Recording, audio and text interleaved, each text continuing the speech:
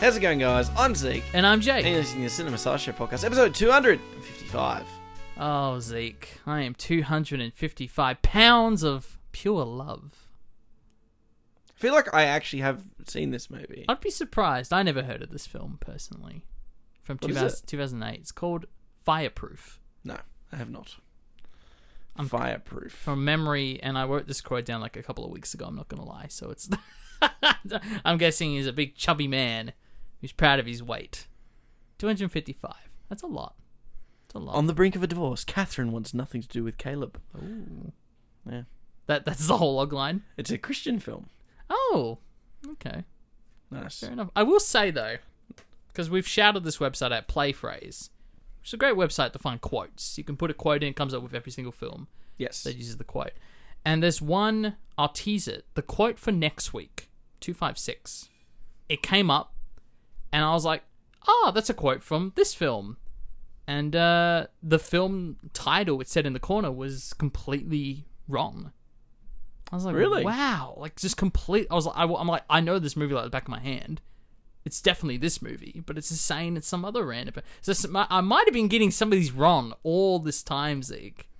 It's just concerning, but we're just going to keep chugging forward. Zeke, Yes. how was your trip this past week? It was very good. Jackson Brown was great. Oh, excellent. You finally got to see him. I did. Does the audience know about this odyssey? No. Well, Jackson. No. Obviously, he planned to have tours. He actually came here to Perth. Oh, okay. And I had bought tickets to the Sydney and Melbourne show and flights and all that because I thought technically the one in Perth was an evening on the green at Kings Park. And we, a few years ago, saw a concert togetger, Jake, at Kings Park. It just came up on my memories the other day when we met Cat Empire. And it was that famed night. Yes, it was. And it's quite funny because I remember us, obviously, that experience was incredible. And we liked the concert, but it was terrible to get home from. Oh, yeah. That was... yeah. And I genuinely... Uber's cancelling all the time. Yeah. And to be honest, I thought, I'm seeing him in these small concert halls in Melbourne and Sydney. And I was like, I don't need to buy the ticket to the Perth show. Turns out after the Perth show, he got really sick. Cancelled the Melbourne-Sydney shows. And you went there. You flew over. And I flew over because you can't really cancel flights when they cancel when you're already there. I was already there. You'd already flown in, exactly. So... Oh, that's horrible. What? Yeah. 6 months on... He's attempted this run again. I didn't go see the Melbourne and Sydney show because obviously full-time job, you can't really go midweek to those concerts. So, sure. But I did manage to see him in Brisbane. First time to Brisbane. Oh, how was that? It's good. It's not really my cup of tea of a place. I've now gone to every capital city in Australia. Nice, well done. And I think for me, and it's going to be the most, probably most unpopular opinion, I think Adelaide is actually my favourite out of all of them. Okay. Is it quieter than the others? Or? It's like Perth, but I don't know, the same energy but cooler. Okay. I guess people don't talk about Adelaide. That's true. I really liked Adelaide. To be fair, I was very young when I went to Hobart, so I could shift. But well, I think I've spent a total of one night in Brisbane, and I was 12 years old. 11. I was 11 years old. So I can't really review that experience either. But yes, it was a good night, I think. And the weekend was really nice. I'm not really a fan of this. I don't think I'd get into the whole weekend getaway to a random be gone for 2 days in a different state. It seems like way too much effort for how quickly you got to get back into life. Yeah. But a good primer for Europe to come. So exactly. How are you, Jake? Very exciting. Well, I didn't do that. It has been quite a busy week, but I didn't travel. I didn't go flying, so that is a positive. But I've just been watching, frankly, a ton of films, Zeke.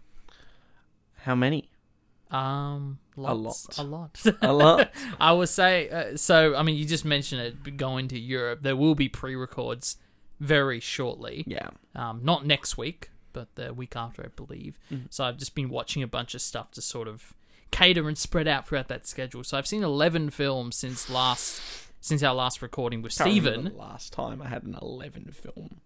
Oh, week. it's insane. Now, 2 of them were rewatches for films we're going to be discussing throughout the show, and several of them I'm not going to talk about today. I'll start with... Well, excuse me, I'm getting way ahead of myself. Let's start with Blazing Saddles, because that is the film of the week, and we need to talk about some trivia, Zeke. We can't go past about talking some trivia. We're not Mel Brooks. We're not going to, mess with the timeline. No. We can't do that. Should I start with my trivia facts, Zeke? Absolutely. Go for it. I can do that. I'm very excited. So, and I read this. Okay, so my trivia fact is not even true. I'm going to preface that. What?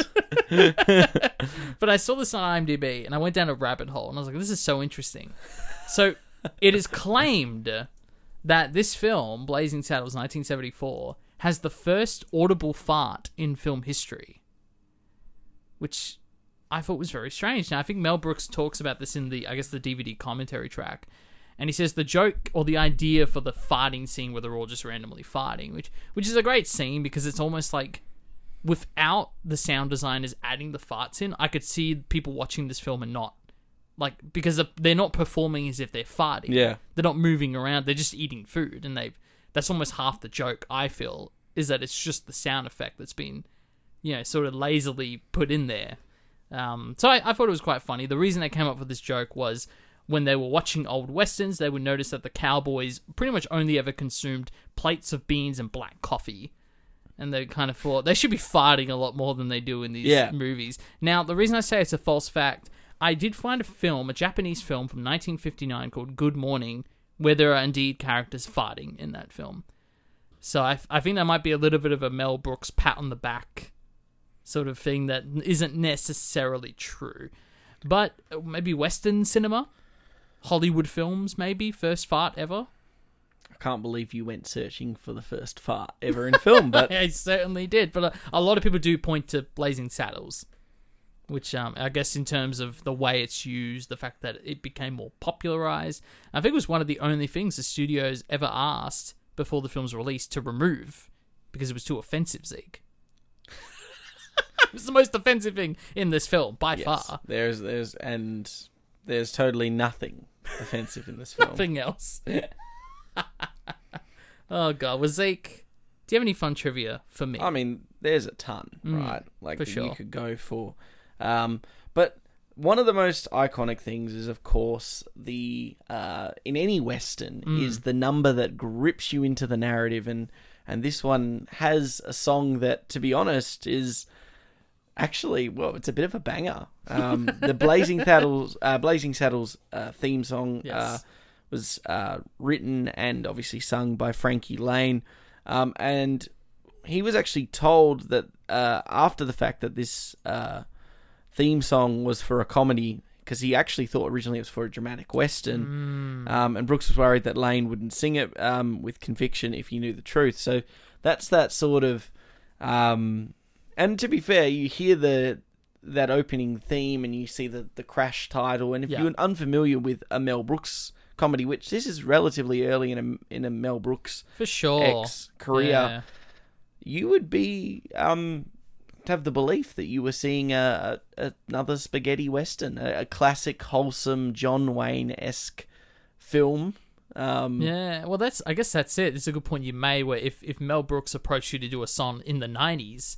You probably have a good idea that it's for a comedy or a satire film. But I guess in the early 70s, like I would imagine that someone approached to do the song, they'd be like, "Oh, Mel, he did The Producers. That was a fun little film. Oh, he's doing a western. He's really broadening his horizons. Okay, interesting." So I can see that being the case. You're right. Very interesting. And there is a metric ton of trivia that we'll probably dive into when we're talking a little bit more about the film. Sure. Well, I'll rely on you with a lot more of the historical aspects because you've seen this film many times, I imagine. Yeah, I think at least 6 or 7 times. Ooh, so cool. It's my most viewed Mel Brooks film, but not my only viewed Mel Brooks film. Oh, very good. I will say this, Jake. When it comes to the films I've watched this week, I have watched. I've actually done okay. Okay, I've done okay this week. I've done 5 films, and 1 series. which I can log on Letterboxd. Oh, very nice. 3 of those 5 films, though, are rewatches, including this film of the week. Sure. But Jake, with 11, I think you have to go first. Yeah. Well, like I said, I won't talk about all 11 today, but it's been crazy. I'll start with, and this is the one that sort of has the least to do with anything else we're going to be talking about today, but I did catch it at Luna last Monday, because we recorded a bit earlier for our last episode, so I actually had the Monday off. And I got the invite, hey, they're doing the Aliens double screening at Lunas. So I've seen Alien before, Ridley Scott. I've never seen Aliens, James Cameron. So the first off the bucket list. Off the bucket. I know, that kind of feels like one of the 100 poster films I should be ticking off. It's not in there. I think the original is. But yeah, I finally watched Aliens, plural, from 1986. And I think it was tricky for me because it had been a while since I had seen the original Ridley Scott film, so it was that thing of like using my memory to be able to tell the differences. But right off the bat, I could sort of tell. I think the joke that I made is much like the characters in the film, and there is a lot of scenes of characters sort of welding and breaking apart the environment. It almost feels like James Cameron is sort of cutting and welding through Ridley Scott's own iconic sets and props, and especially like the organic creatures that were made for these films. With this idea of, I'm going to make like a more exciting action sequel, very Terminator-esque, and it even has like the clanking metal sounds as part of its soundtrack, which I appreciated. But I think that also comes from this idea of, every time people talk about Aliens, they always talk about the original being more of a survival horror film, and then, you know, the James Cameron one being more of an action, exciting one. And I definitely understand where that comes from, but it almost feels like it's sort of purposely putting that at the front, especially with all the cocky military characters that are all like, you know, oh, we can take on any challenge, this will be easy. And I feel like the film and the story slowly reverts back into survival horror by the end as more people are dying. It becomes more about, you know, Ripley surviving, and then there's the sort of the mother relationship going on there, where she's sort of tending to this little kid or this little girl. I thought that was all really interesting, and especially with of course, the final creature is also a mother. So I thought that whole motherhood sort of arc, the protective nature of motherhood, I thought that was all quite interesting and woven into there. So I enjoyed it quite a bit. No. Which is your favourite out of those two? I've only seen Alien. Oh, okay. You haven't seen it. We were both on the same. Right, now gotcha. Now I'm ahead of you. Elevated. No, I've wanted to watch it. I think I would probably watch the first film again and follow it. That's probably a good idea. Because it's a direct sequel. Oh, so like the first scene of the second one is exactly. It goes straight. I guess into it kind of the makes story. sense. I mean, I think that's a good starting point too, isn't it? Because then it makes it feel like the aliens are a more burgeoning threat, and they're not just this oddity that existed in one instance. Yeah, well, you as the audience is sort of on the Ripley side in terms of she's the audience surrogate, and so when she meets these new characters, none of them understand or believe in the danger she's trying to warn them of. So I think in terms of a rewatch, it definitely makes sense. So you're like, okay, this is what's at stake. And then even though there is a gigantic passage of time between the two films, Ripley the character doesn't feel that time change. Yeah. So neither will the audience if for example, you do rewatch the first, go straight into the second. So I definitely recommend that. Now, I saw 2 other films. Sure. I apologized last week because I was meant to be ticking off one film per week off my poster, my scratchy poster, and I didn't do one last week. No, you didn't. I was meant to have done Braveheart. Very naughty. I know. So I did 2 this week. Both related to Blazing Saddles in some way, shape, or form. So I'll start with the satire comedy. I've never seen a Monty Python film. That's wild. Is this a Holy Grail? No, it was Life of Brian was the one on the poster. Always look on. It's great. I was generally surprised at how much I enjoyed it, and not only thought it was very funny, but how coherent the narrative is, considering it is just sketch comedy. Yes. This is like a bunch of scenarios we're going to like loosely tie together. And I was like, wow, this actually kind of really works in terms of the coherent narrative, you know, taking place in this time period. I think it was it was a little weird because I swear to God it said 33 AD on there, even though that would technically be after Jesus died. But he's obviously still alive in this time period. That the film he takes dies place. at 33. Well, yeah, exactly. It must be like literally right. Well, I guess the whole point Is the narrative repurposing the death of Jesus? Yeah. Yeah, So but Brian takes that place exactly. Yes. And I think part of it as well because like I know a few people very Christian who are like, this film's sacrilegious. And I watched it and I was like, it really isn't, because a lot of the humor, it's not necessarily making fun of like the values of Christianity so much. It definitely makes fun of the like obsession that people have with finding, like a messiah or a leader and following that leader to incredible lengths. And it kind of makes fun of that crowd mob mentality that comes out of that. It's not necessarily making fun of any religions individually or at all, which I thought was sort of a key ingredient to thinking this film's not as sacrilegious as I think people may have made it out to be necessarily. But I just really enjoyed the crazy humor in the film. It's very irreverent, and it goes from things like the spaceship sequence that randomly happens halfway through the film, or Brian being allowed to paint the like the slogans across the entire palace before being told, all right, now never do it again.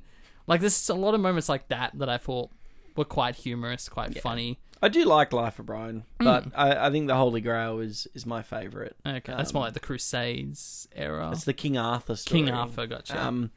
There this is is like New Testament, isn't it, this era? Yeah. But gotcha. To say to you the obsession of religion that you were talking about, that does lead into the series that I covered this week. So I did download, I think this is the first time I've ever done this, I downloaded before going on the flight from Brisbane to Perth, this entire series. It was 6 episodes at 30-ish minutes an episode. So it was on your phone? Yeah, and watched the entire series on my phone. Nice. This is the sequel to How to Become a Tyrant, which is a Netflix series that's narrated by Peter Dinklage, in which I've also watched. I actually watched that and discussed it on the show, maybe a year or two ago, and thought it was good. It was an interesting way of presenting it in terms of basically just a collection of historical figures that were dictators and how they rose to power. Yeah, it's just a history dump series, but it was the way that it presented it through this playbook narration from Peter Dinklage.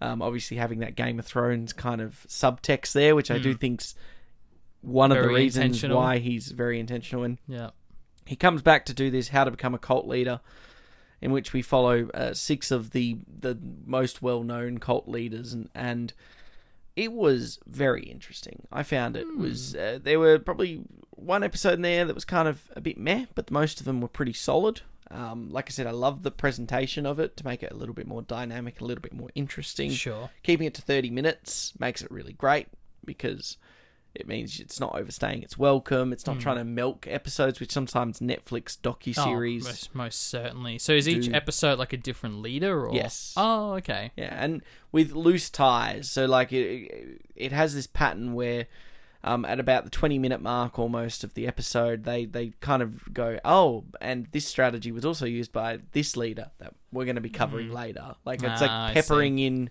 we're going to be covering previews, yeah. And it's clever. It is clever in its presentation format. It's real, like I said, it's a really easy. I literally went episode 1 through to 6 throughout the flight. No issue.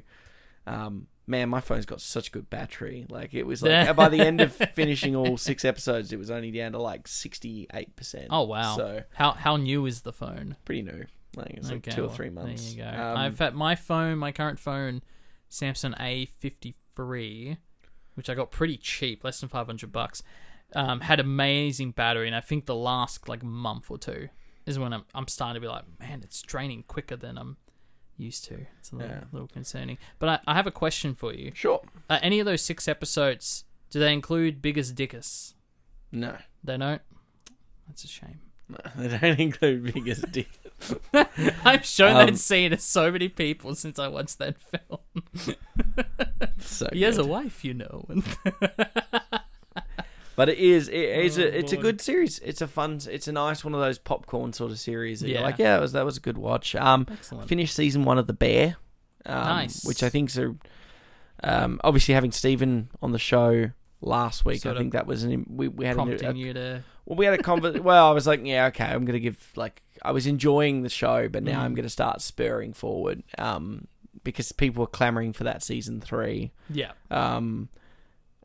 So, yeah, first season, very solid pilot season. I think, there's an episode 7 is that shoe drop episode for the series where you're like, okay, this is really... Hook. It's the big hook episode, and it's, of course, the second last episode of the season. And I went, I've seen this pattern before.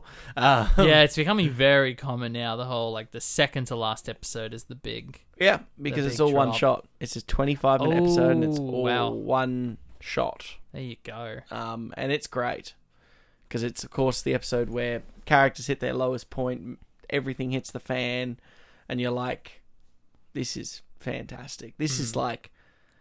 It is. Like you said, it's a pace setter kind of episode. Oh, God, I really don't have to want to re-get Disney Plus, but it's all right. I'll hook you up. Oh, you can hook me up. I did steal your binge to watch Blazing Saddles, so. What's it got? It's got Cinema Sideshow. Oh, Cinema tax write-off. Tax write-off.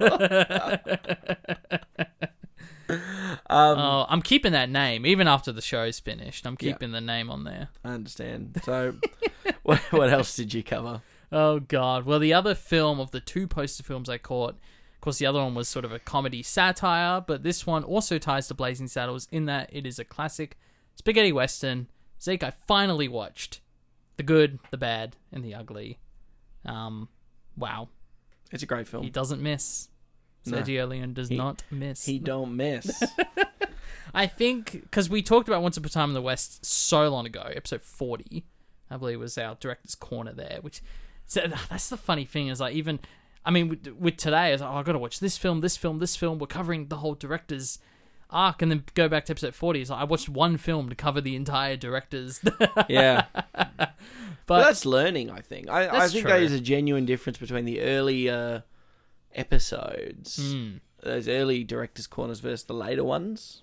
I think it's interesting because we do those director's corners to put a spotlight on the director, but you've never stopped talking about them after the fact. I mean, we could say that about all of them. I think that's true. Yeah. I guess because there's the argument that a director's corner, you're right, is just bringing like shining a little light on that director, and that the film we've picked to discuss is generally representative of their work. And I think we do tend to like to go to the earlier works. And I think Blazing Saddles is kind of a nice example of it. Certainly not in the latter half of his career, but it's also probably the most important film in his career, I would say. Just as Once Upon a Time in the West. I mean, but then again, I think The Good, the Bad, and the Ugly might be more popular than Once Upon a Time in the West, at least according to Letterboxd from what I saw. But, you know, it's got his trademark long silences, very careful, slow pacing, but ultimately fantastic building of tension and payoffs. Like, it's got all of that. I mean, the score, holy cow. Right. One of the best scores ever made, of course. I mean, you could say about half of their films, but I think what I found most interesting about this film is, as a spaghetti western, we're so used to morally grey characters doing morally grey things, and that sometimes you might not even know who to root for in any given scenario. And I thought this was interesting in that the film goes out of its way to really label everyone and everything. I mean, you got the title of the film, The Good, the Bad, and the Ugly, each refer to an individual person, and not necessarily their moral system, which is, for all of them, guided by money and the chase of the dollar. It's more about what they do to get that dollar. Yes. And in the sense of, I guess Tuco would represent the ugly, in the sense that I guess it's him we first meet when he's robbing that joint. And then you got the bad as well, which is, I think it's Angel Eyes, who's a bit more sophisticated, but is ultimately still a very bad dude and will interrogate someone, immediately kill them. Yes. And then Clint Eastwood is the good, Blondie, if you will. But again, it's like he is the representation of good. It's like he's still not the almighty, white savior of the West in this film. Like there's still aspects of his character that are a little like moral or morally grey, I should say. Like, so I think it's interesting they're applying these labels to really separate them. And just the constant, Tuco says constantly like, there's two kinds of people in this world. And he says things like, those who enter through the door and those who enter through the window, those who are hung by the rope, those who cut it. Just like this constant binary association of people in the world, and even the backdrop, the civil war of this film, is against the Union and the Confederates. Like, it's two opposing sides. So there's this constant labeling and constant binary sort of assigning of things, which I thought was very interesting. Almost kind of goes against what we're used to in spaghetti westerns. Absolutely. But I enjoyed the hell out of the film. I thought it was film. fantastic. Yeah. It's pretty hard to say any of those are not bad films when it comes from Sergio Leone.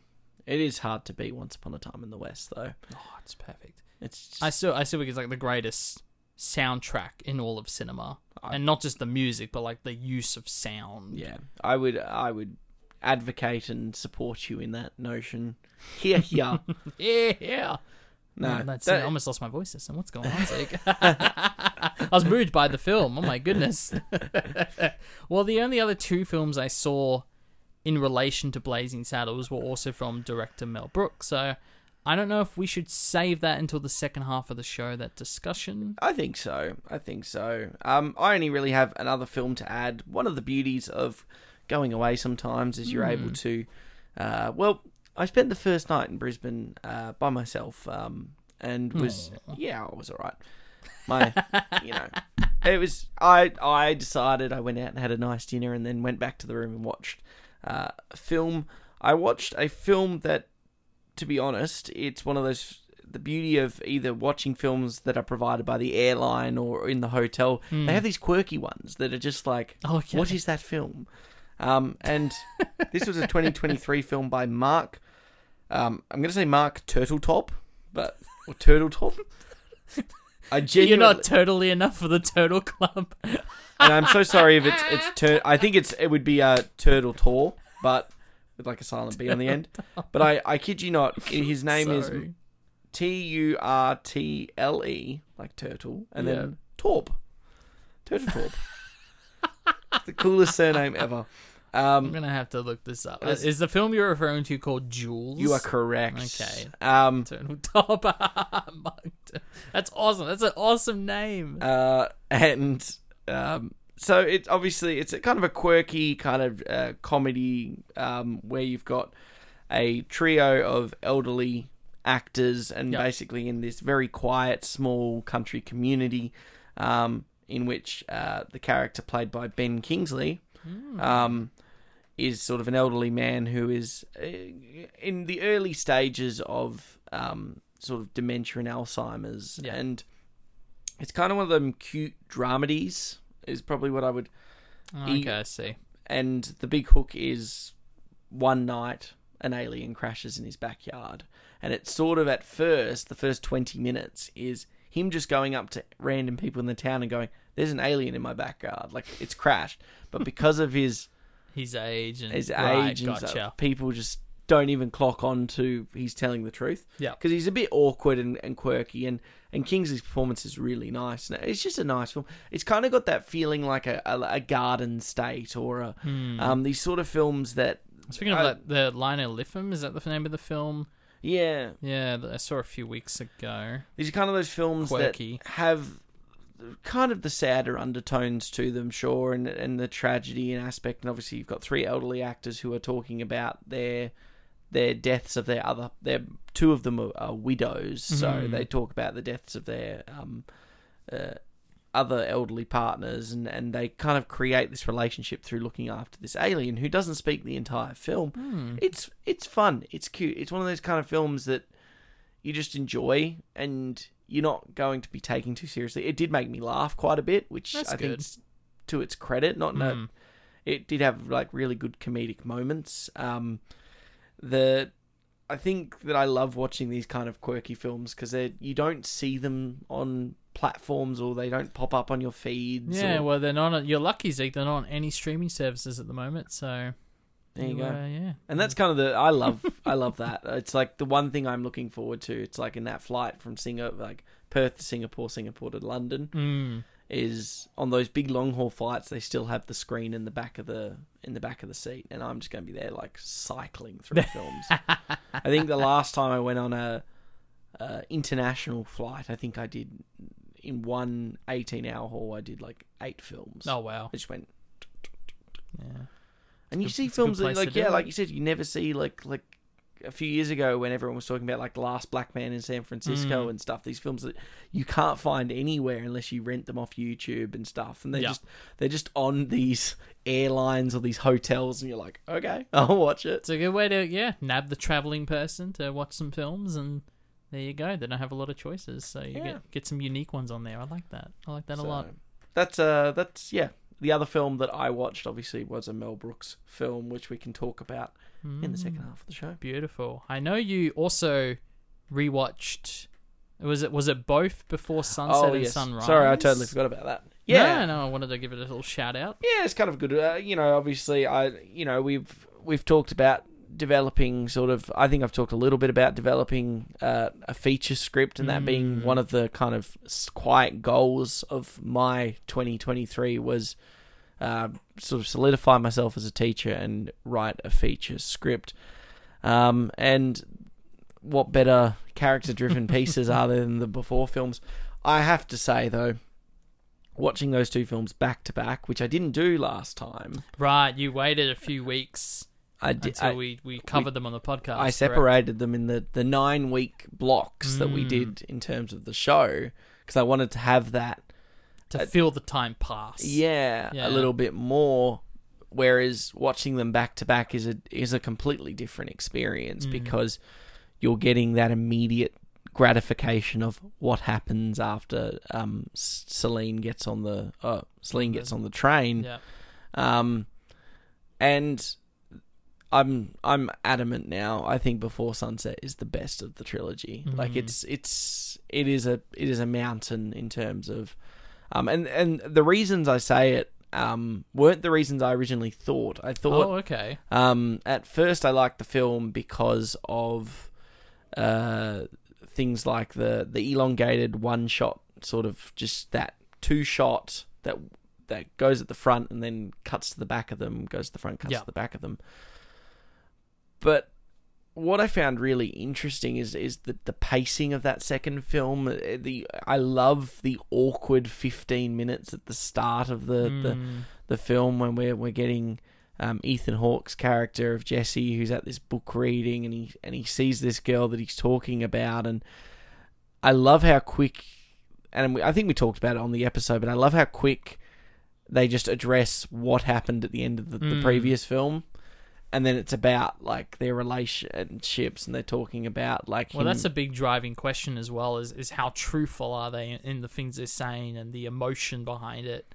Yeah, because it's all this like, oh yeah, like I had this thing on, or I forgot, or this or that, and it's the thing that is chipped away as the film goes on is like how emotionally devastated they were by those things, and that chink of armor slowly being revealed to each other throughout the film. I also love how much Jesse's character, from the moment he sees Celine from the go, is like, I'm leaving my wife and going for this. Like, and it's so there. And what I found really interesting is I found this time, and this is that age thing, I was like, in the first film, I was like fully on Celine's side. Like I think Jesse's very like hairy fairing, and at times is so cynical for no reason. Like when the palm reader's there, and it was so interesting. I was like, I'm having a completely different viewing experience. Like I've completely shifted perspectives. That's the beauty of these films, and the fact that you're having that really only a year or two removed from your first watch. Yeah, I think it says a lot. I think especially for Before Midnight, my opinion on Celine changes every time I watch that film, and it's magical because you're growing up the same way that these characters are growing up and developing. Yeah, and it's that thing, isn't it? And it is interesting in that second film. He is so, from the get-go, that's a part of it, and Celine is indulging it but doesn't want to be that person, and it's just so funny the way it unfolds and the trauma aspects to it. But it is amazing how much I love how much both of them try to so indirectly elongate their experience with each other. Yes. Getting on the ferry. Oh, I've never been on the ferry before. This was such a great experience. And I'm just sitting there. I'm like, man, you two are just like doing everything. It's, we'll get the driver to come pick us up and drop you off. Yeah. I had to laugh in that scene when they're having the big blowout, basically. In their the emotional bursts. And he hasn't got like a privacy window, the driver. So the driver's hearing this all unfold. And he's just like... But you think about that as well, and this is going to get pretty tangential, but like, you think about security guards, drivers for like... I mean, think about like Logan Roy's driver, the kind of shit he would hear. But like in a real life... Imagine the people in the White House. Yeah. They would have incredible stories of things that have happened that's Absolutely. not allowed to talk about. But it kind of feeds a little bit into that, where the driver just watches all this happen. It's none of his business. And he's just doing his job. His job is to get Jesse to the airport, basically. And he fails that job. But he got fired after the film finished. But it's interesting because there's so many, like... It's just so many perfect Before nuances. Retirement is his spin-off film. A part of me wants one more, and I'm kind of bummed we didn't.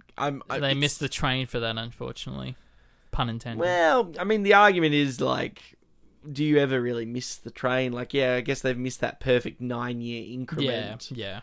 Like they've broke that aspect, but I mean, what's the difference in physical appearance between if they did the film at 55 but they're playing 50-year-olds? You know, it's like... Sure, but it's not even the physical. I mean, that's the whole beauty of those films, is they're capturing these perfect little time capsules in their lives at this point. I mean, those are the meetings that, you know, the two of them and Richard Linklater would have before making a new one. Is, okay, where are we at with our lives? You know, divorce, having children... you know, fear of death. I don't know, like all of these things that now matter to us in this age. So you could be missing something really crucial in that like early 50s part of their life. I don't know. Yeah, I think you got a very valid point there. It would be... I hope we get at something like that again. Like I genuinely hope that there is a film out there that'll encapsulate that same sort of time, place, perspective, narrative, because... Maybe you're gonna have to do it with your film, Zeke. Yeah, righto. We'll see. I wouldn't say the company is on the same. Well, he was very experienced when he did these films, wasn't he? At this point, but I adore that second film. I think it's what I like about the second film. I think more than the first is it's a Celine and Jesse film. There's no, apart from that prologue, and I guess the driver's interaction in the almost the epilogue of the film, it's just them. Whereas in the first film, and it's kind of important because it helps it fuels literally the narrative. Well, the people of Vienna are interacting with them constantly. Yeah. And that's a big part of romanticizing the night, if in the words of Celine, and I think that's so interesting because, yeah, in the second film, it's like, no, this is now about their relationship. And I think, watching them again, it was just like, yep, this is my favorite trilogy. Like, I don't think...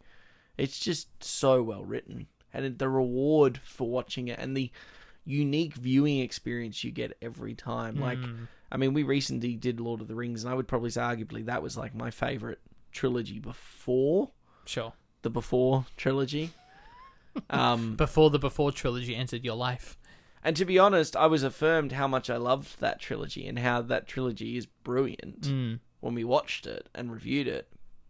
And it has a different level of satisfaction to it. But like I said, this alternative viewing experience, literally dissecting these characters. I don't think you get many cross-examinations, and it's so nice when we get to see films like what the Duplasses did with Blue Jay, where it's like, these sort of character pieces still exist, where it really is just characters existing in a world and really exploring the intricate psychological states based on the context of what has happened, what is happening, and what could happen.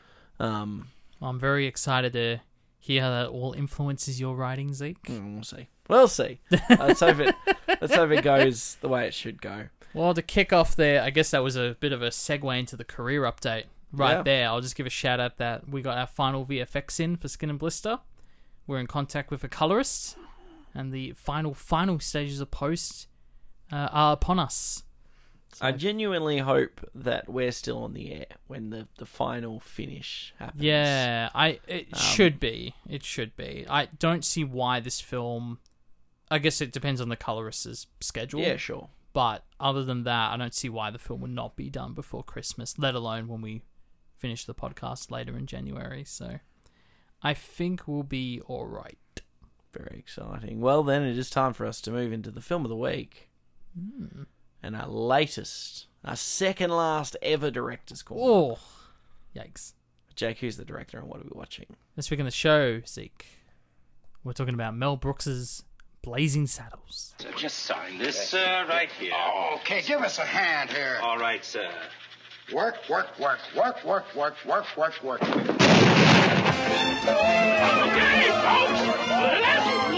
out! The heroic sheriff rallies his citizens in the wildest finish the West has ever seen, or the movies have ever shown. Ow! Oh, ow! Have you ever seen such cruelty?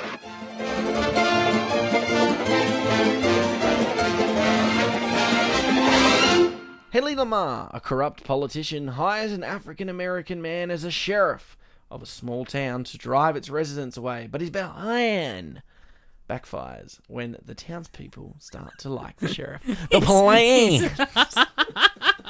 Well done. You got me.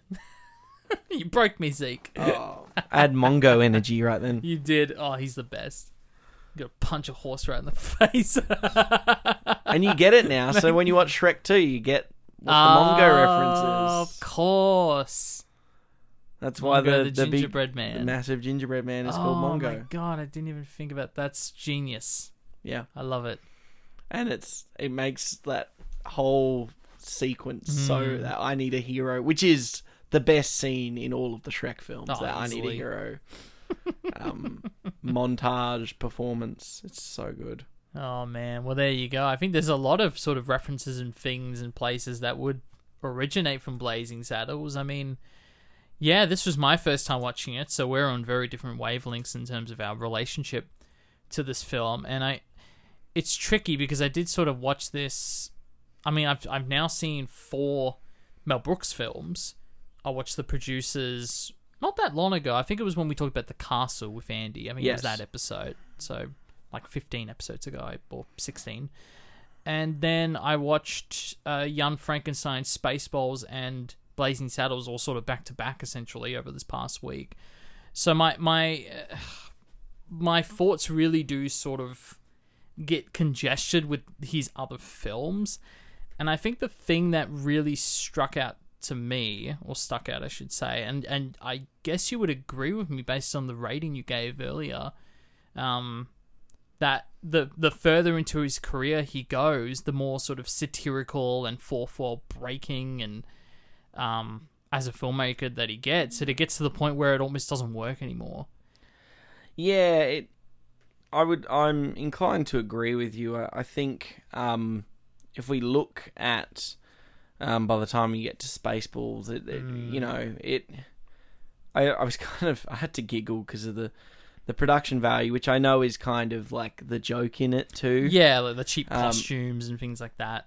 It doesn't hit, I think, the way that a film like Blazing Saddle, which I do think is his career highlight, as someone who has seen Blazing Saddle, Spaceballs, and Men in Tights. So that's 5 films. You've seen Men in Tights. Yep. Between, and both of us seem to think Blazing Saddles is his best film. Well, I would make an argument for The Producers, but this is, to my point, that was his directorial debut, and I didn't realize that. And that film, it doesn't even... There's satire elements in it because it's about 2 people making a play that's meant to be like very pro-Hitler, and kind of similar to Blazing Saddles, coming up with this plan that backfires. A plan that's meant to scare people away, and it doesn't quite work out that way. So it actually has a very similar sort of narrative, but between all those other ones, I mean, Young Frankenstein, Blazing Saddles, and Space, those are all very directly parodying either specific films or genres. The classic monster horror film or the Western, and the producers, the ones that's so removed from that sort of Mel Brooks persona that we know. And for me, I think that's almost part of the reason why I think it's my favorite of his films. Yeah. But that being said, I think Blazing Saddles is probably the funniest of his parody films, I would say.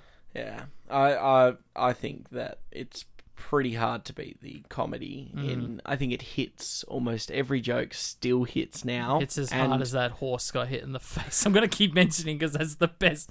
That's my favorite part in the film. It so comes out of nowhere as well. It really does. I don't think I've ever seen someone and in that situation, it's just hilarious because it's like they've had to teach that horse to go down. That's the other thing as well, is the horse is acting better than anyone else in that film at that point. But there's like, it's like when he's going down the street and the old lady's just like, up yours. Says the N word. There's things we can't even repeat on the show. The lines in this film, but that killed me as well. And then Gene Wilder being like, well, what did you expect her to say? And look, that is a big aspect of this particular film. But like you said, let's sort of build into Blazing Saddles. Like you said, Sure. I haven't seen the producers. I didn't get time, unfortunately, to watch alright. it, which is such a shame because that's kind of the one. But I do think you're hitting the nail on the head with the almost the, like you said, the parodying nature is what kind of leads the slow diminishing of returns, I think, in his career. I mean, if you look at the Letterboxd community, they're very pro Mel Brooks. Yeah, he's got a lot of great scores. Yeah, a lot of really good scores, even for a film that both you and I have given that real middle of the road sort of mark. And I think for me, I just didn't like it. Almost felt more Austin Powers-esque Spaceballs. Right. And I'm not a big Austin Powers fan, but it almost had that Mike Myers comedy aspect to it, where it felt a little bit more. It was too silly. At a Yeah, certain it was point. too silly, and it had the Wayne's World and sort of that sort of style, which it does work, but it's not really what I associate with Mel Brooks. It just feels less clever, and I think, and it's a shame because like we were talking to Stephen last week in the show, and he was raving about Spaceballs, and I think unfortunately, and part of this is we might have just because we were watching it by ourselves, we weren't watching it with a crowd of people. Maybe that's part of it, but I just felt the humor. By the time we got to Spaceballs, it was so just sort of, it just felt so lazy. And the thing as well was that that's when he goes, I mean, even more so than Blazing Saddles. I mean, Blazing Saddles, it feels very purposeful when they break the fourth wall. Like, up until that point, Mel Brooks is really just... Every now and then a camera will sort of nod to or glance at the lens, or maybe he'll make a comment to the lens. And Blazing Saddles, I imagine the first time when he goes crazy, where it's like they're literally traveling between film sets. so funny. It's great, but then when we get to Spaceballs, it feels like he's doing it just because that's his reputation by that point. Yeah. And there's interesting ideas. Like, I like the idea of them pulling out the Spaceball VHS and watching the movie themselves to figure out where the other people are. Like, there are actually really interesting. funny moments. Like, I'm not going to take away. It's one of those things that there are comedies out there that genuinely, the ones that really bomb are the ones that just don't make you laugh at all. And that VHS sequence, that's funny. The jabs at what maybe a Spaceball film would be more funny now with the Disneyification of it. But the Star Wars parody, 8 years into or 10 years into Star Wars being a property, maybe that was too early, because you're looking at what are the other things that he's deconstructed. Well, Young Frankenstein, that's going as far back as the 30s in terms of like the monster pick. The spaghetti western was like this prominent fixture of that time, but even having the Hollywood grandiose critique in there in Blazing Saddles, like the big blockbuster aspect to it. The 50s dance number and things like that. Yeah, I mean, Men in Tights, I think is trying to... I don't know what that's trying to make fun of. I think it's just a Robin Hood. It almost feels Monty Python-esque, where they've just picked a more like a King Arthur tale and just deconstructed it that way. But less skit comedy and more through narrative. Maybe like a Princess Bride-esque thing, Okay, but I don't really know what to link it to. But I agree in the sense that I literally wrote the same thing, is that maybe this film needed more time to be released, because you got films like, I didn't realize this until a few days ago, I didn't realize that Moonraker was a Bond film that took place in space. I didn't realize that existed, Bond in space. And that came out in 1979, so you're right, the immediacy of the space opera becoming like a thing and popular. While with this, the thing I wanted more out of Spaceballs was there's the merchandising jokes. Yep. Which is great. That's fantastic. I wish they took that further. I wish they had something to say about the audiences of these space operas. And like you said, maybe we needed to go for the Disney Star Wars phase and get into, the late 2010s or early 2020s to really be like, wow, Star Wars fans are awful. We should really make fun of them. Yeah. And it didn't really... You're right. I think it came out at a weird time where it was too late to have that sort of immediacy that like Moonraker would have, but too early to make criticisms that especially us in today's age could appreciate or have fun with. Can you believe he's still alive? Wow. He's 97. And he's still alive. So to say, and let's be real, Clint Eastwood's making films in his 90s. Yes, that's Mel true. Brooks could have made his Spaceballs He in could the have made last it use 5. Spaceballs. He could have made in the last 5 years.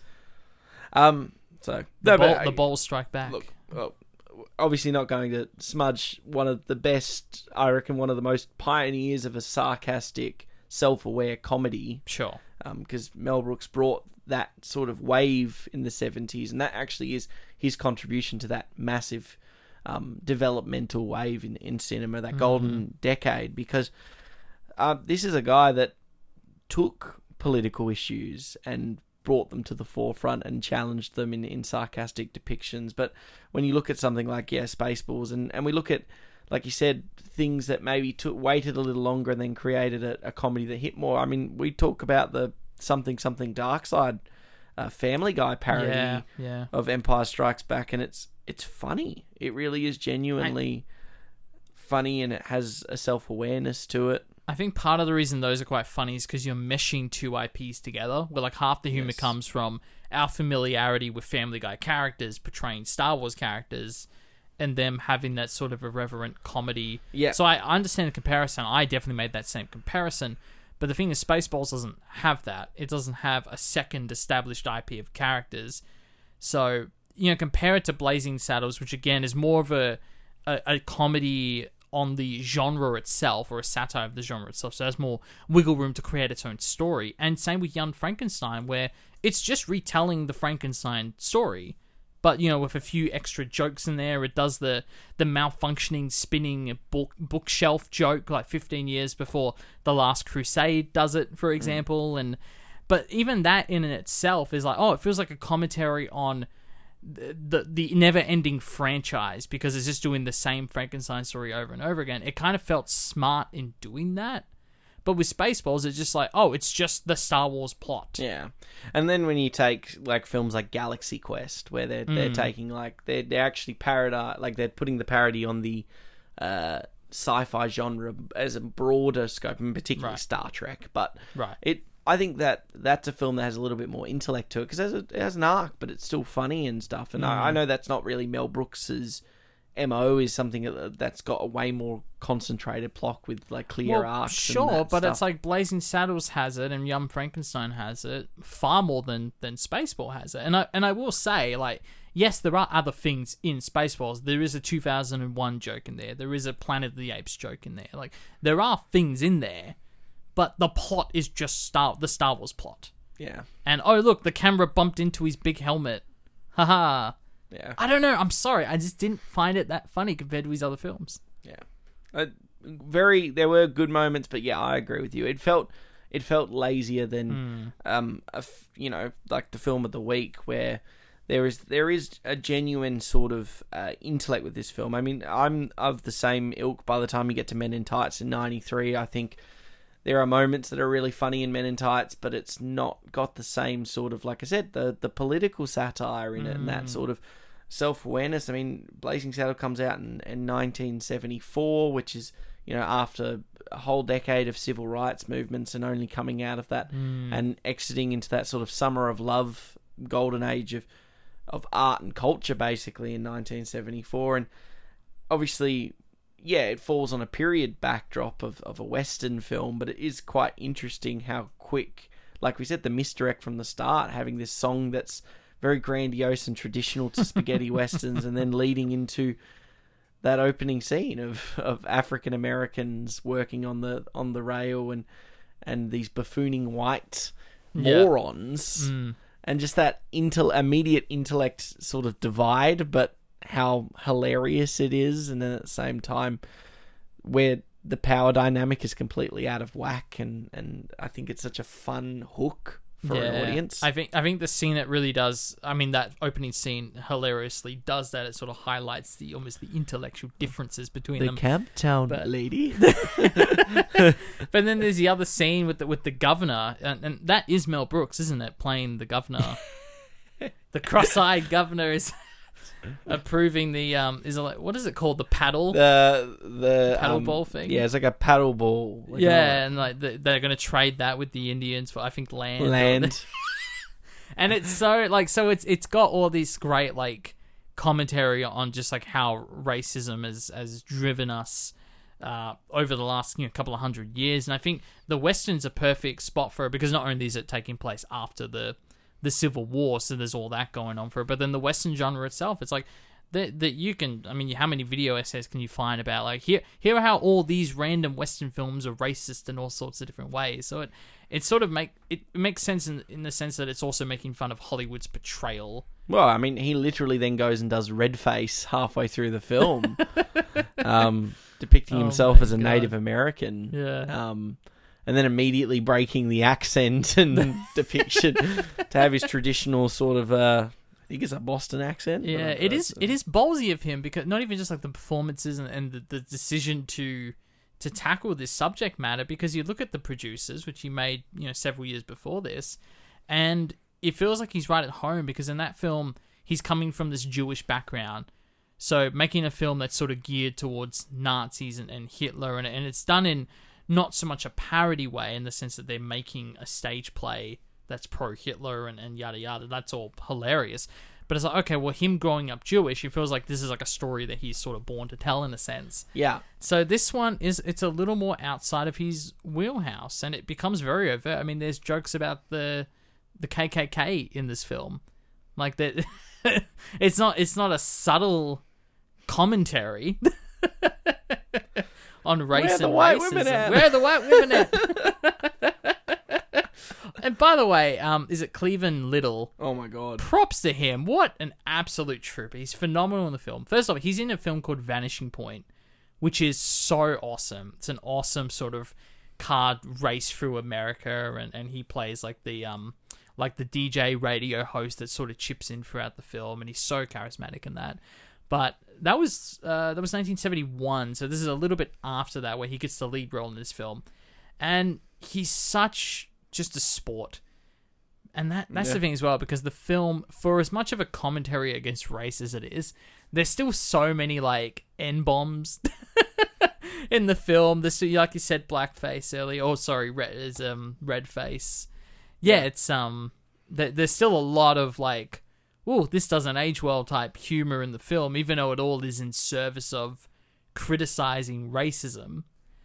So I want to give props to him. He's an absolute trooper in this film. Yeah, and he's funny, and he's charismatic, and there's so many really great moments in throughout the film, and obviously, he has just pure charisma when he's doing it. And there's that moment when he gets the sheriff gig, and he's got the Gucci, Armani-esque saddle, and he's just there, and he's riding, and he's got that beaming smile, and it's just so funny. Yeah.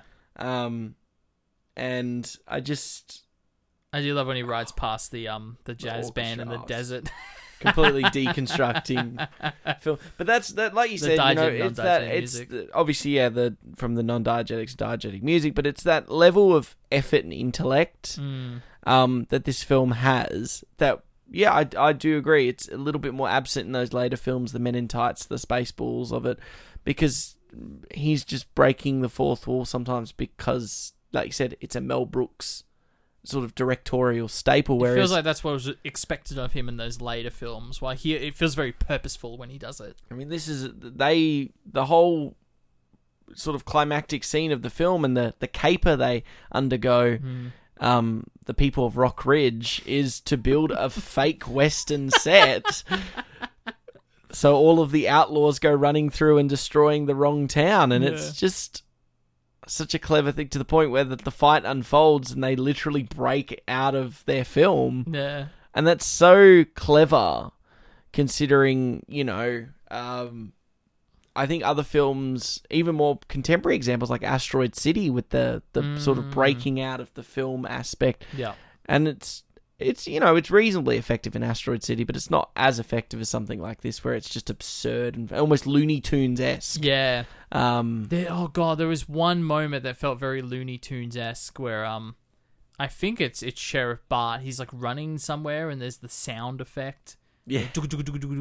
Oh god, what was it? There was definitely a moment like that in Blazing Saddles. Yeah. I think the comedy hits quickly, it hits fast, and there's so many aspects, you know, we're talking about like Cleveland Little's performances, but we haven't even, I mean, you gotta give Wilder some, you know, you gotta give him some credit, don't you? Yeah, and apparently he was cast very last second, which is surprising. He kind of came in as like the film's hero to portray the role. But it's funny because he's sort of, when you first meet him, he's got that sort of disgruntled drunk veteran feel to him. You know, he was the kid or the child. I can't remember what it was. But what I love as well is he's almost like this venue for the filmmakers to sort of make fun of like how classic westerns have been edited in the past, especially with the first off the trick of getting, is it the chess piece that he grabs that just disappears like magic? And it's just like the gun one's my favorite, where he literally just doesn't move his arms and the guns all come flying. I mean, it's perfect. It's just like it's taking what we're so used to, the editing in a spaghetti western where everything's so quick, and it's meant to be like so quick that we can't even, you know, bear to understand this like amazing athletic sort of gun wielding that we're seeing. And in this version, it's taken that little extra bit further where he doesn't move. He's faster than the space. Oh my god, I can't even speak anymore. But needed him in Back to the Future Part 3. Yeah, exactly.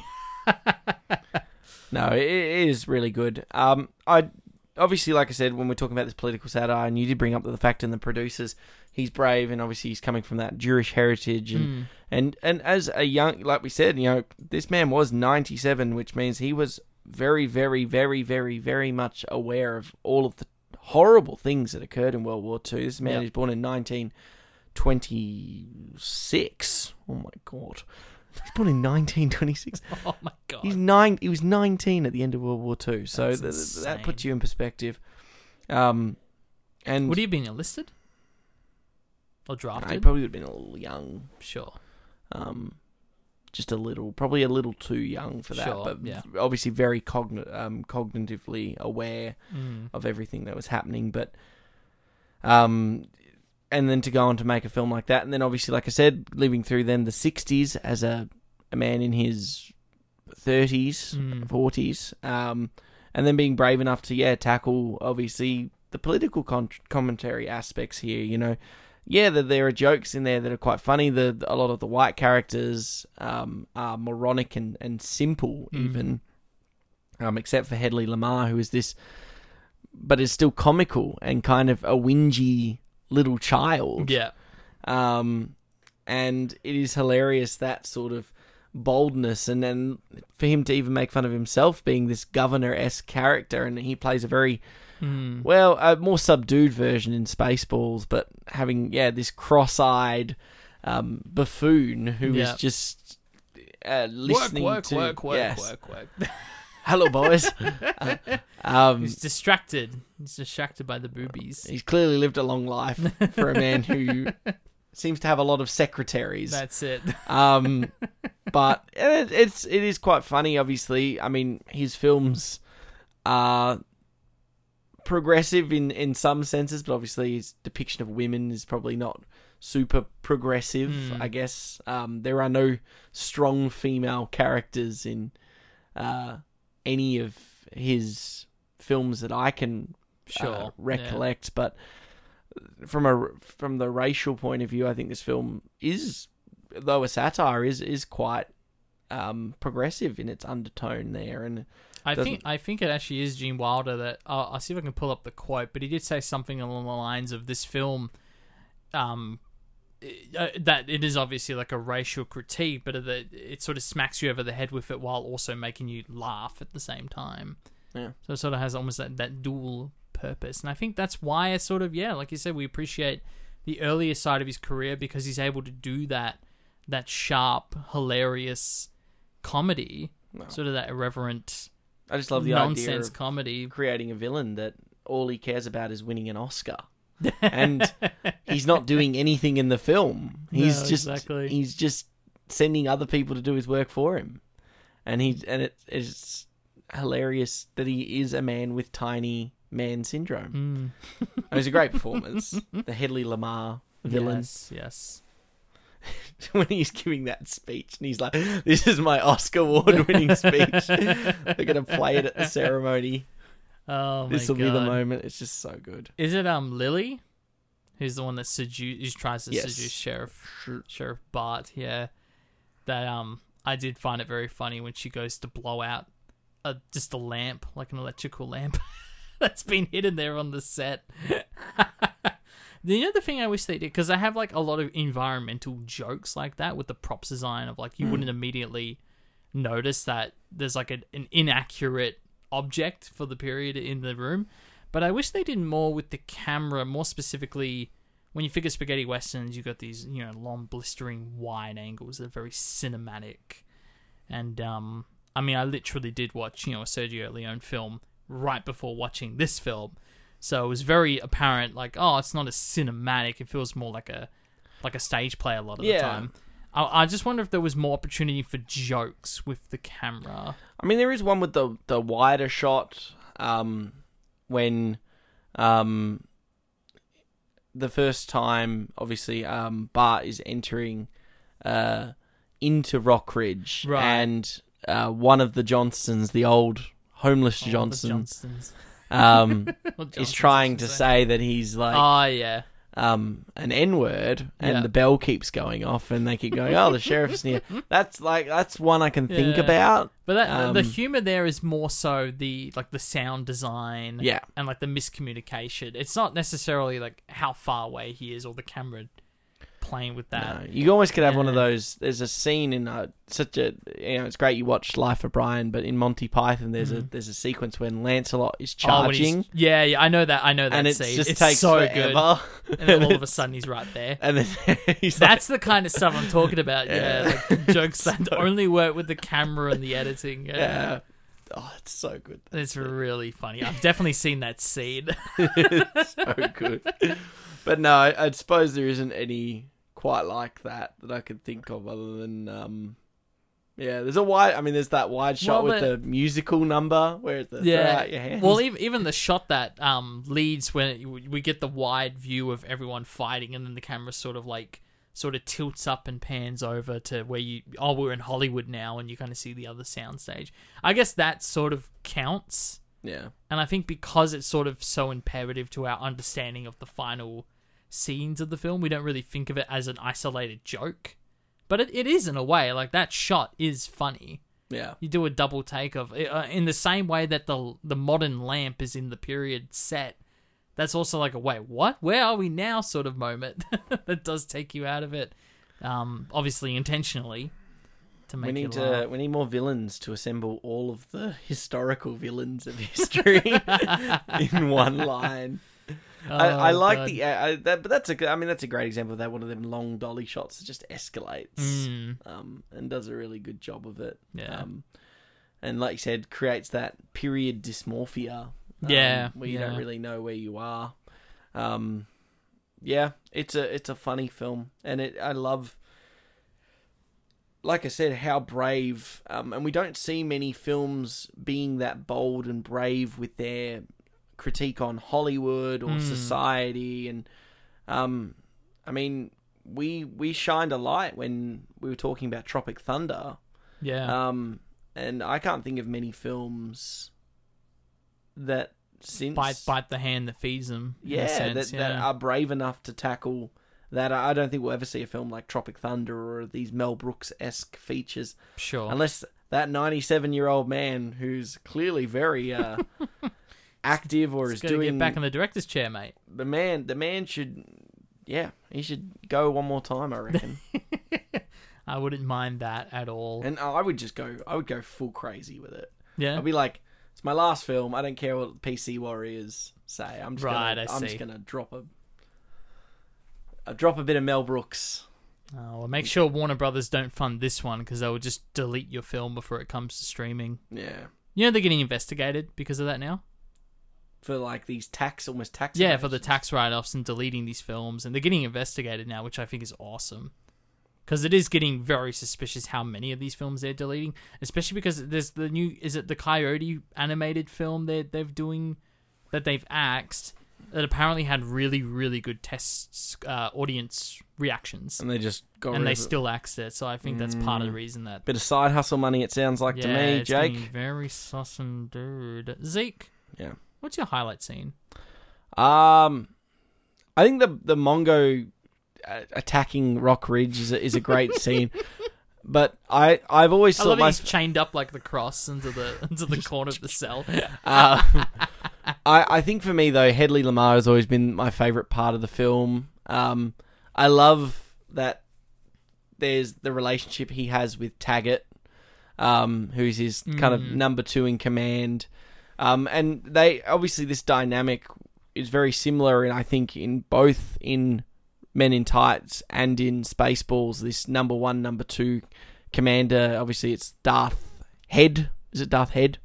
No, it's Darth Helmet. Darth Helmet. That's and it. Or I think he's it's sort Helmet, of Lord Helmet. Moff Tarkin-esque number two in command guy. Yeah.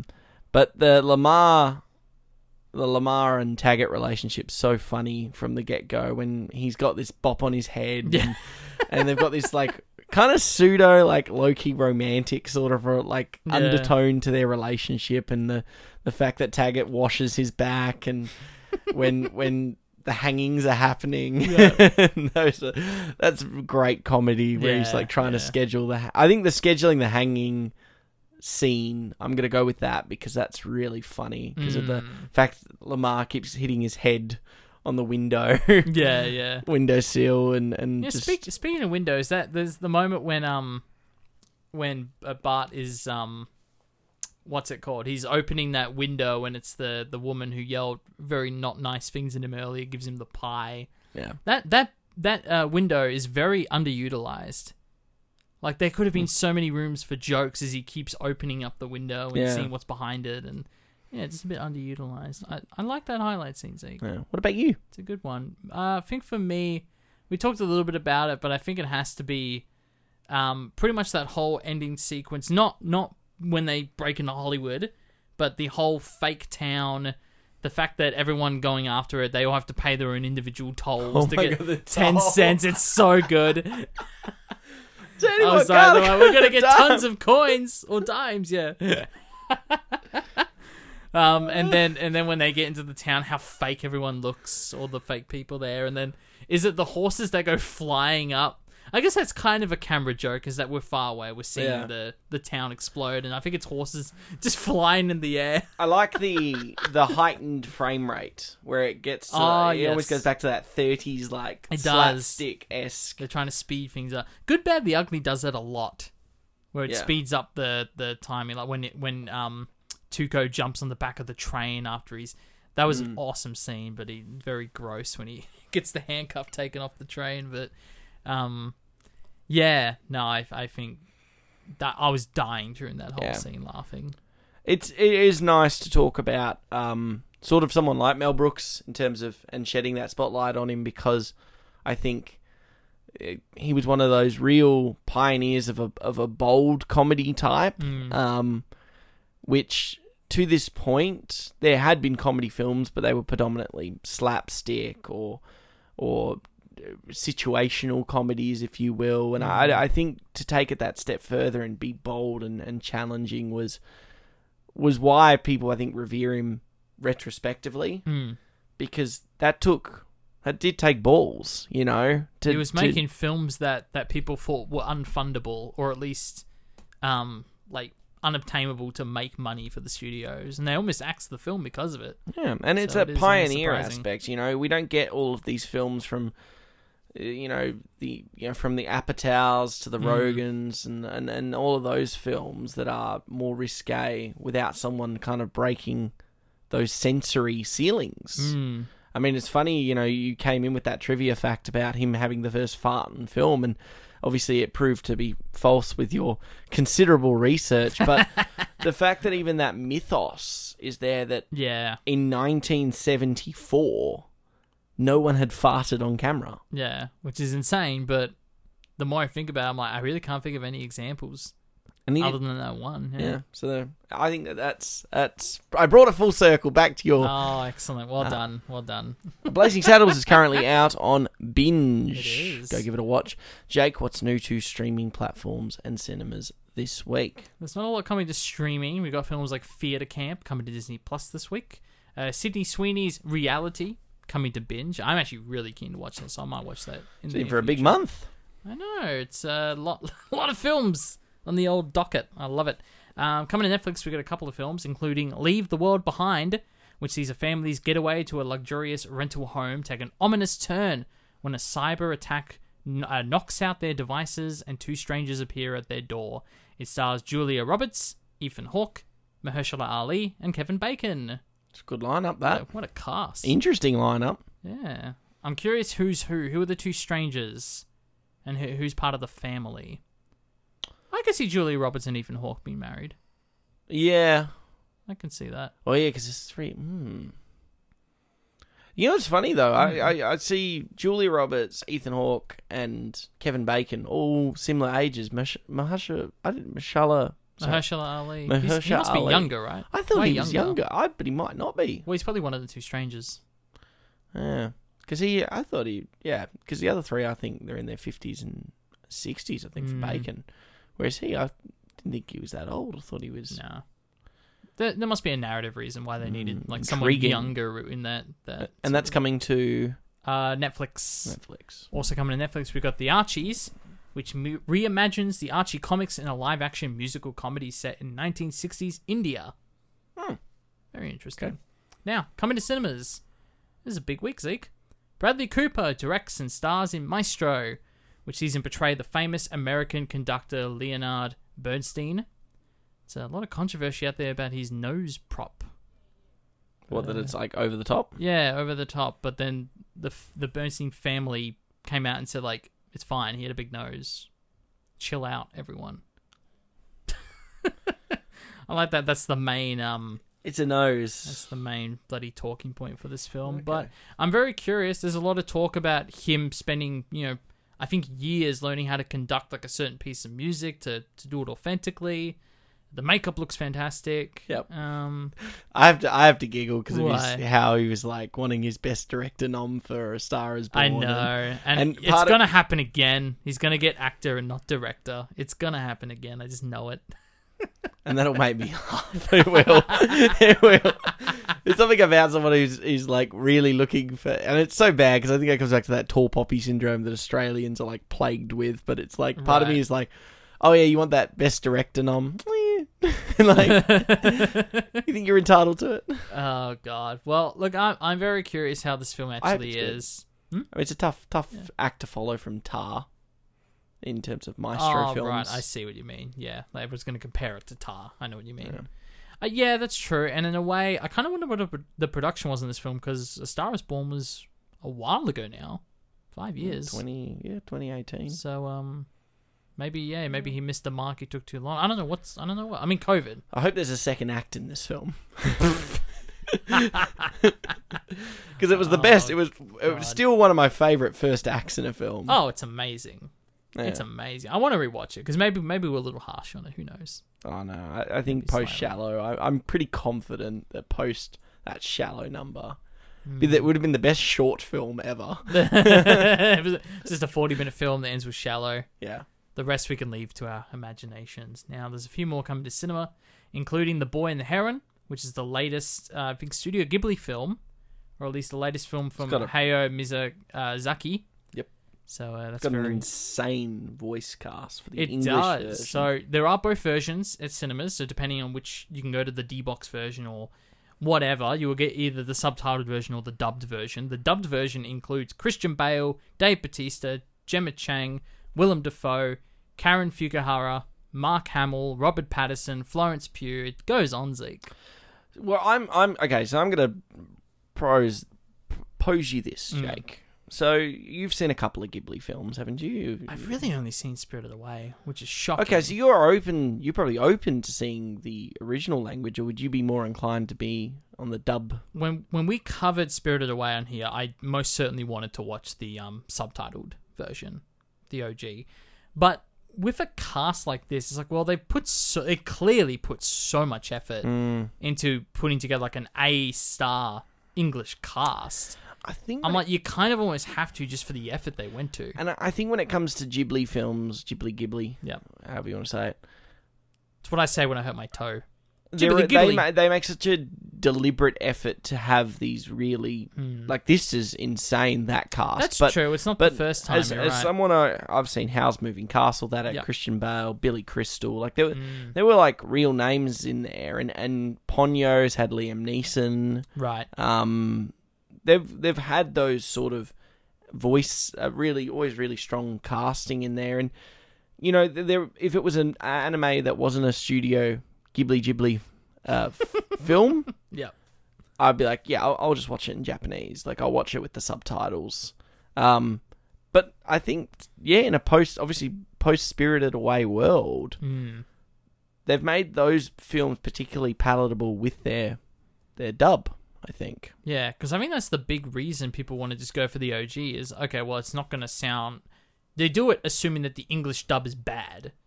That the voices aren't, like, quite right contextually, or that all the lines aren't being translated properly. And yeah, with a cast like this, I'm like, well, they've clearly put in the effort.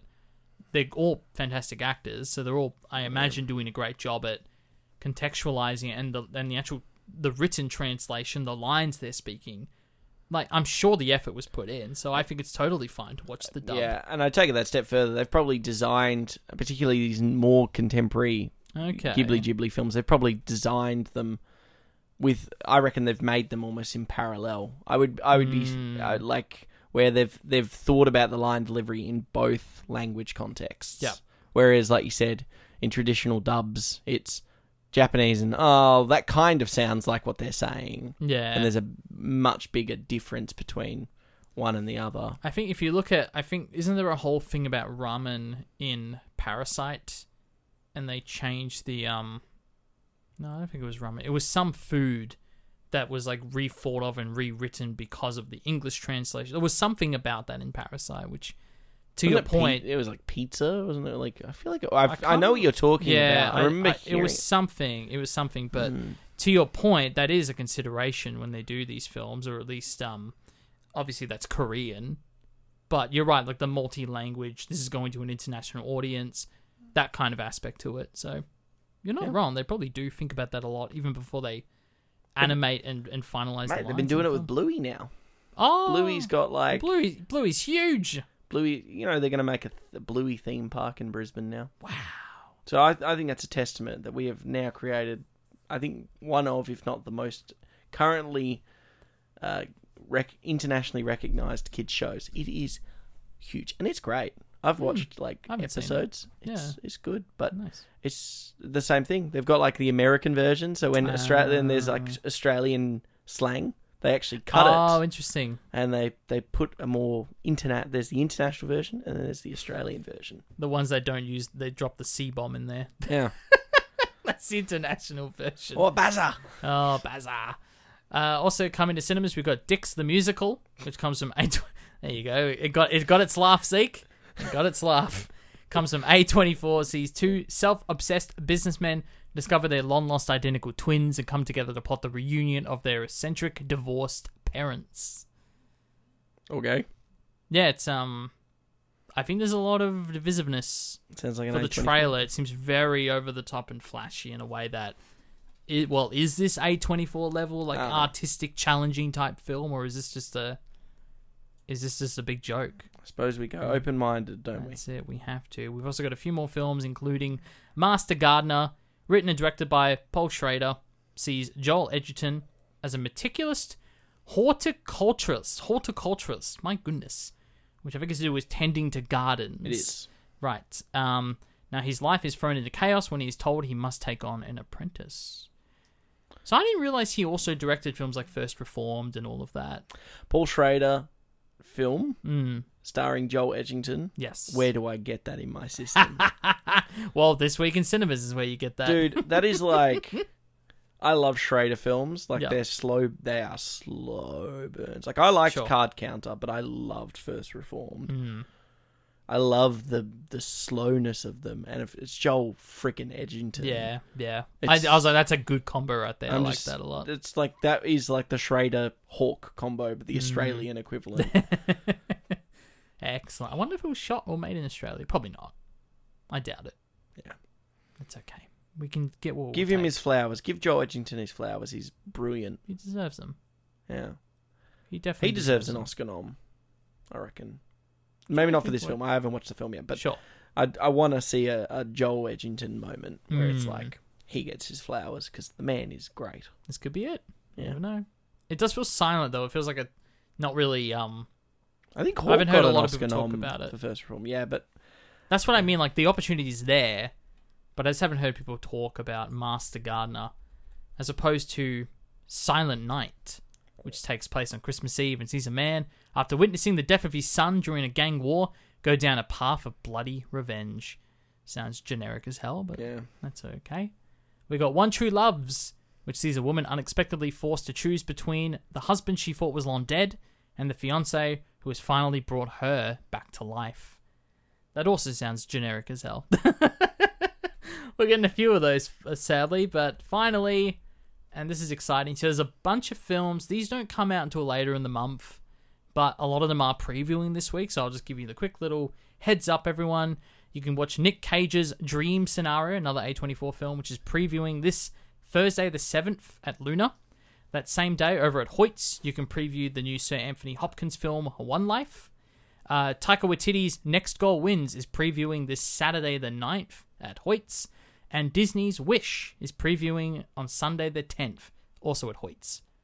So if you go, they're mostly at Hoyts. The only one that's not at Hoyts is Dream Sequence at Luna. But if you go on the Hoyts website, you find the film. There'll be at least 1 or 2 days of screenings that you can sneak those in if you desire. So a lot of previews there, which is exciting. Very exciting stuff. Well, we're not catching any of those next week on the show, Jake.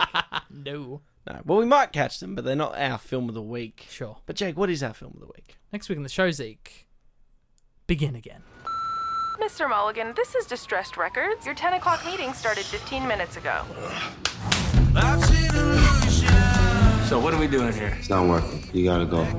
I'm taking my client list. It's not Jerry Maguire. I'm taking my art list. I got to get away from me. Get away. I'm coming back for that. Don't tell your mama I lost my job today. You got money to pay for these? I'm a kid. I don't have any money on What me. happened to your pocket money? Well, I spent that on condoms. No.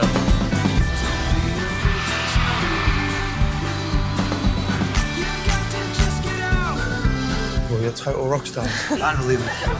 We don't want anything to stand in his way. Capiche? I'm just tagging along. Babe, we need to talk. So, this is a new song for anyone who's ever been alone in the city.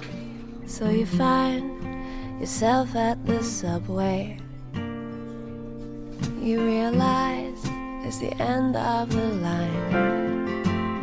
I was having a nervous breakdown, and then I heard your song. There goes. I want to make records with you. Come on, let's get out of here. You're gonna have to get these beers, though. A songwriter is devastated after her boyfriend breaks up with her. However, she discovers a renewed sense of purpose when a record label executive notices her. So I reckon this is like our before trilogy. Like this is our... Yes. If we're bookmarking our show with a trilogy, that... it would be this one. It'd be the Carney music trilogy, which I guess now is... Is it a quadrilogy? I guess, because is it Flora?